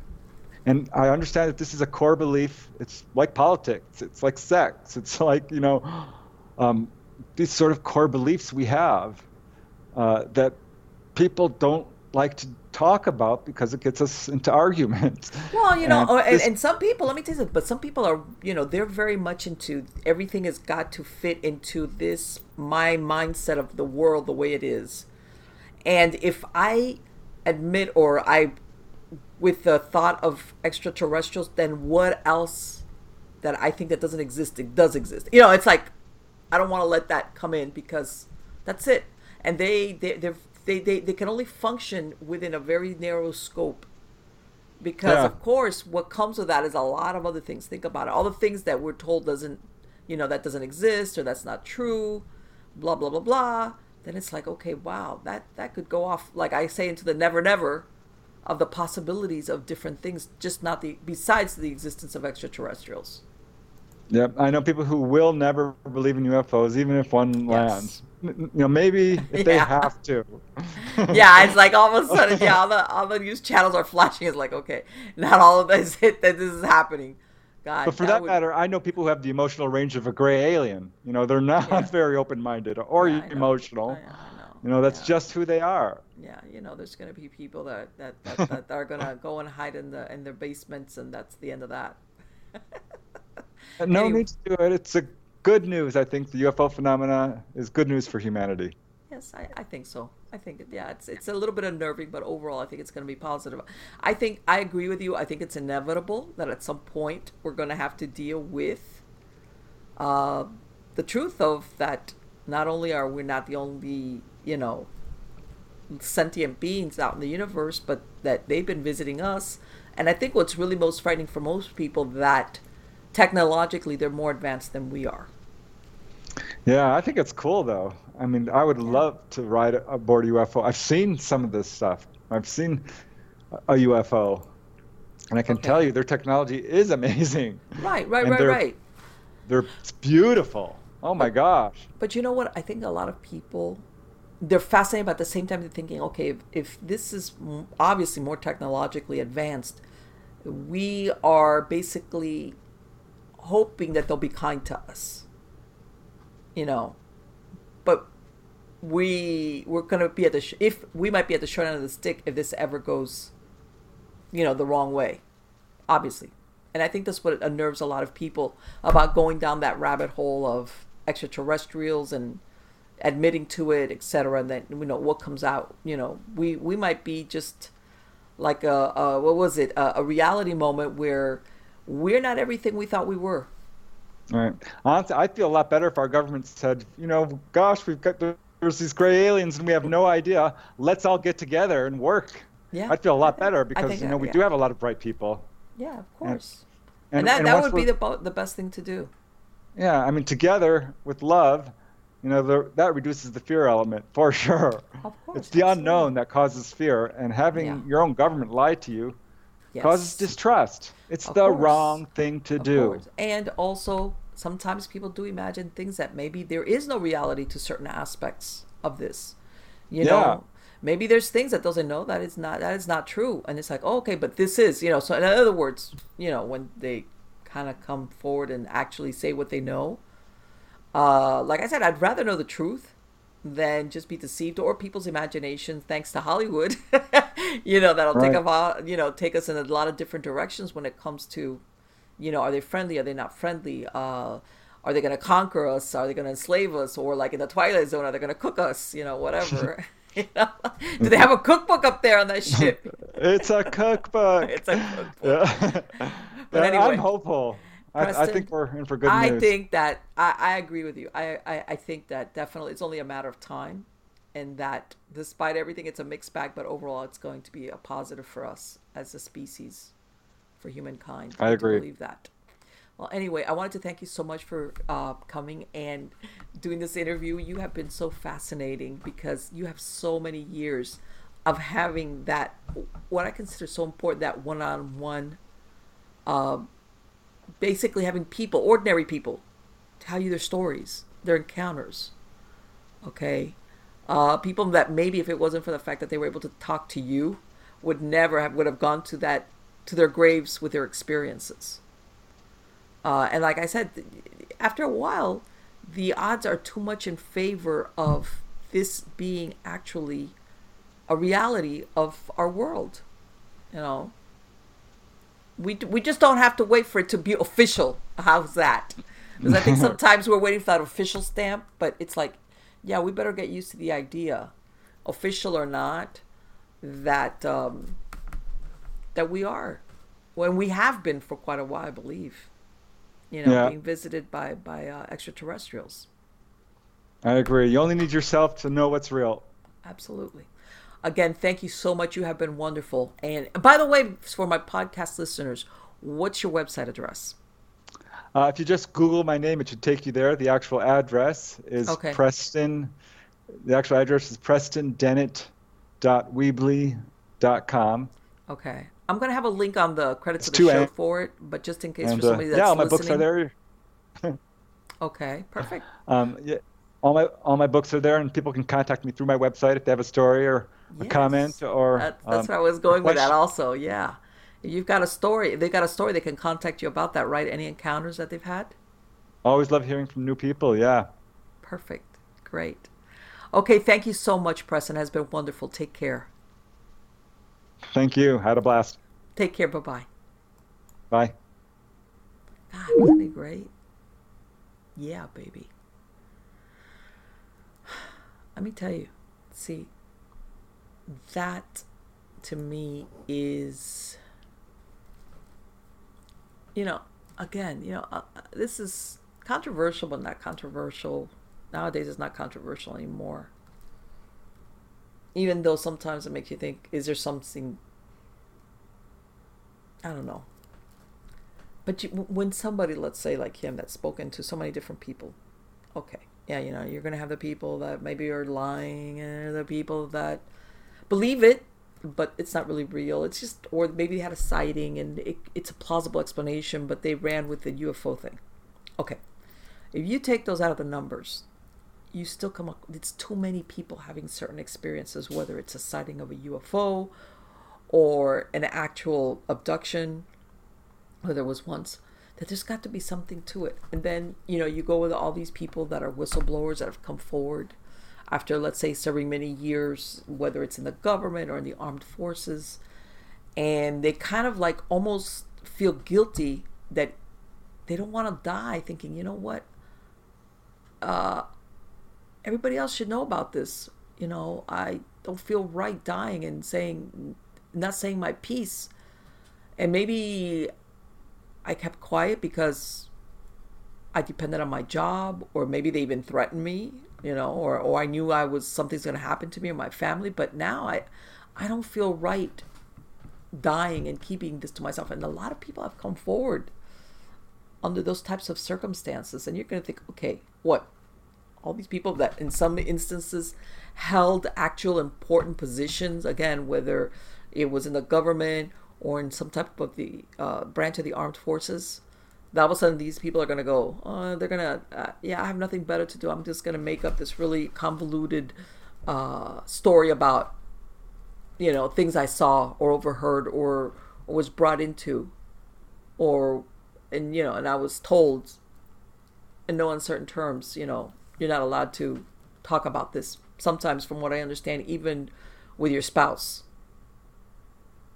And I think sometimes, in some instances, if it wasn't told directly, it was implicit. The ones here that are at risk is not only you, it's your family. And think about it. Most people, that'll stop most people. Even the person that's saying, you know what, I'm willing to, depending, of course, on what they know. But when you start talking about, hey, it's not only my future, but it's my family, my children, their future, their well-being, whether it's monetarily or sometimes safety-wise, why not? If you really want to go down that very dark rabbit hole of coercing somebody to keep quiet, sure, I do believe that that's happened. I think that's happened a lot. And I think a lot of people that had a lot of knowledge just said, you know what, even when I'm gone, I'm not going to leave this on my family. I don't want nobody coming snooping around thinking, how much did he disclose to his family or his children before he died? I know that sounds very conspiratorial, but depending, maybe you were this type of person that was privy to certain information, or you saw this work against other people.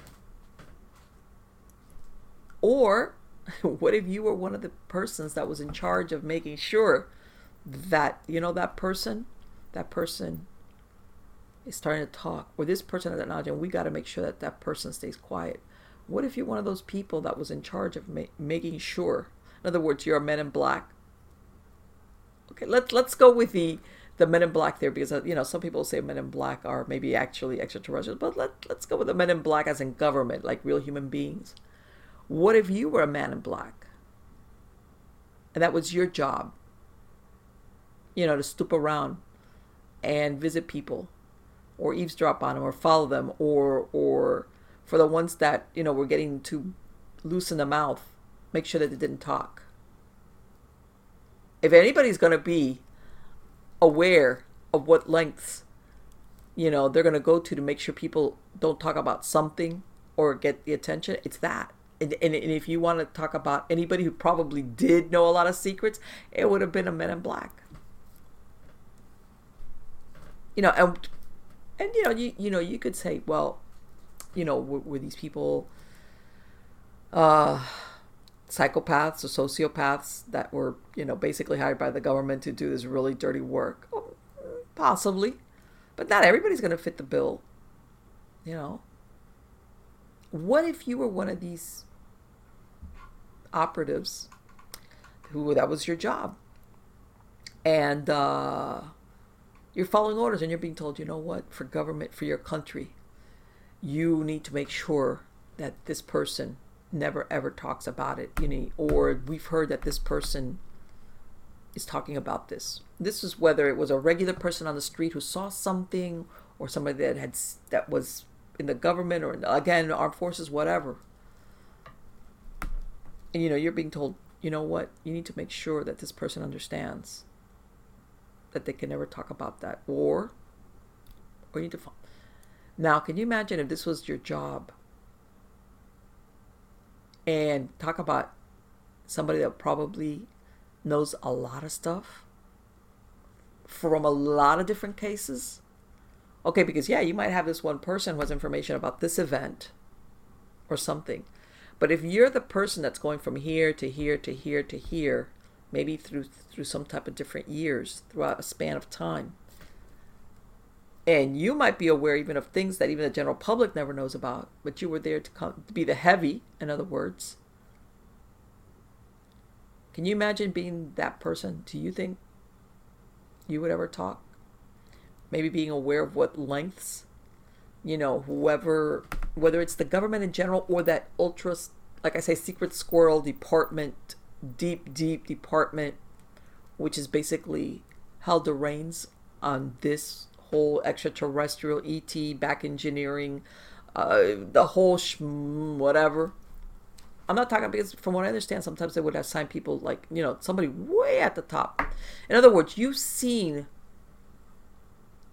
what lengths will be taken to make sure that people don't talk or keep silent or don't disclose and in other words, yeah, you would have a wealth of information, but you would be the first one to say, man, I can never talk about it. Because even if I'm, let's say I retire and I'm older, if I ever say anything, or I write a book or do an interview, what's going to happen to my family? Because think about it. What if you are one of these people that was a Men in Black? And let's not go with a book. Let's say something, you have an injury. You finally hook up with a Preston or somebody like that. And you say a little bit, just a little bit of what you know, or a case.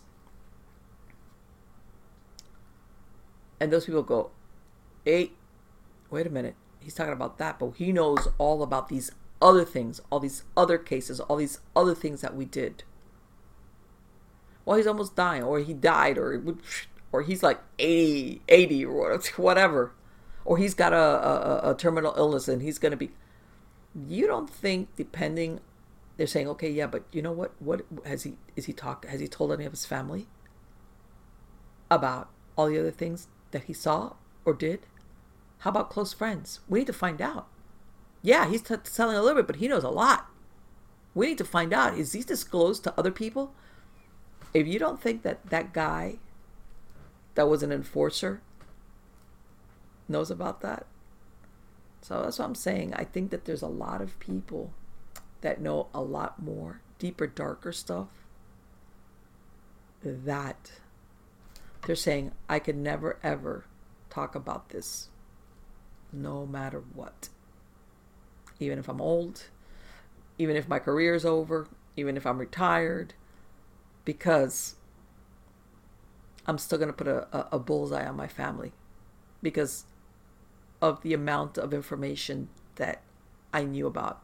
And they're going to be wondering if I disseminated more of it to people that were my family. And some of it could be, I imagine, really highly sensitive. And let's face it, people, knowledge is power. Knowledge is power. Okay? Knowledge, not only the knowledge itself, but the timing of it.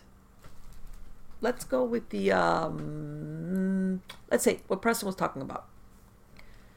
That we are aware of cures for certain diseases because of contact with extraterrestrials, or because extraterrestrials have shared this knowledge with us. This is a hypothetical, but not far-fetched. Okay? If it ever came out, somebody says, yeah, extraterrestrials kind of like either gave us the cure or steered us in the right direction so we could do the research that would produce the cure for this disease, this terminal disease. How long has the government or whoever known about it? Well, quite a long time. Can you imagine how that? Or what if, which I was telling him about, what if you're the government and they kind of like fess up, but then they say, well, yeah, we have this amount of information, and maybe we've been able to back engineer certain things, but there's other research that's been carried that we've lost control of because they've been taken over by private corporations who have state-of-the-art laboratories somewhere in other different parts of the world where we have no say-so. In other words, they're on an equal footing with us as governments.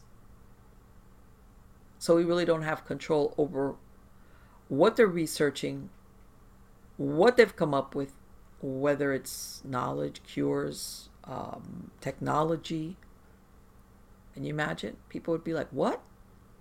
Because remember, we always think of our governments as being the end-all be-all of control over all of this. You know, once upon a time, research was carried out like through major universities, and then of course they would get grants or the government would fund them and blah, blah, blah, blah. I'm going to give you a perfect instance. Let's say Indiana Jones. Indiana Jones, he was a professor at a major university, and the government would come to him and would dispatch him on these things. And of course, this is for instance, but it's made up. But before, the government would go to these major universities, and basically, they would be running the show because they were funding the research or the departments. But what if now the one that's doing all the research, these ultra tech labs, is a private corporation? It's not a government. And they're doing it out of laboratories in certain parts of the world where, let's say, for example, the U.S. government has no say-so. I mean, that's a real dark rabbit hole to go down as far as when we start talking about extraterrestrials.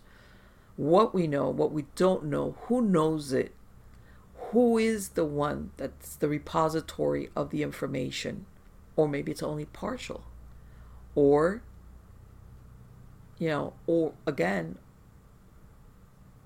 let's say you are a private corporation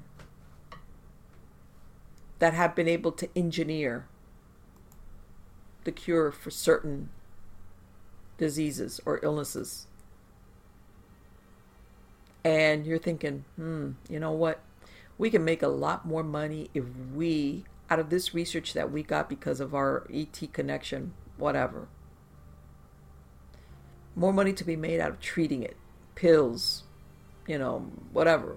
Now, you cure somebody, that's it. They're cured. And of course, people will say, well, because let's face it, humanitarian wise, if there's a cure come up, the government is going to clamor this should be available to everybody.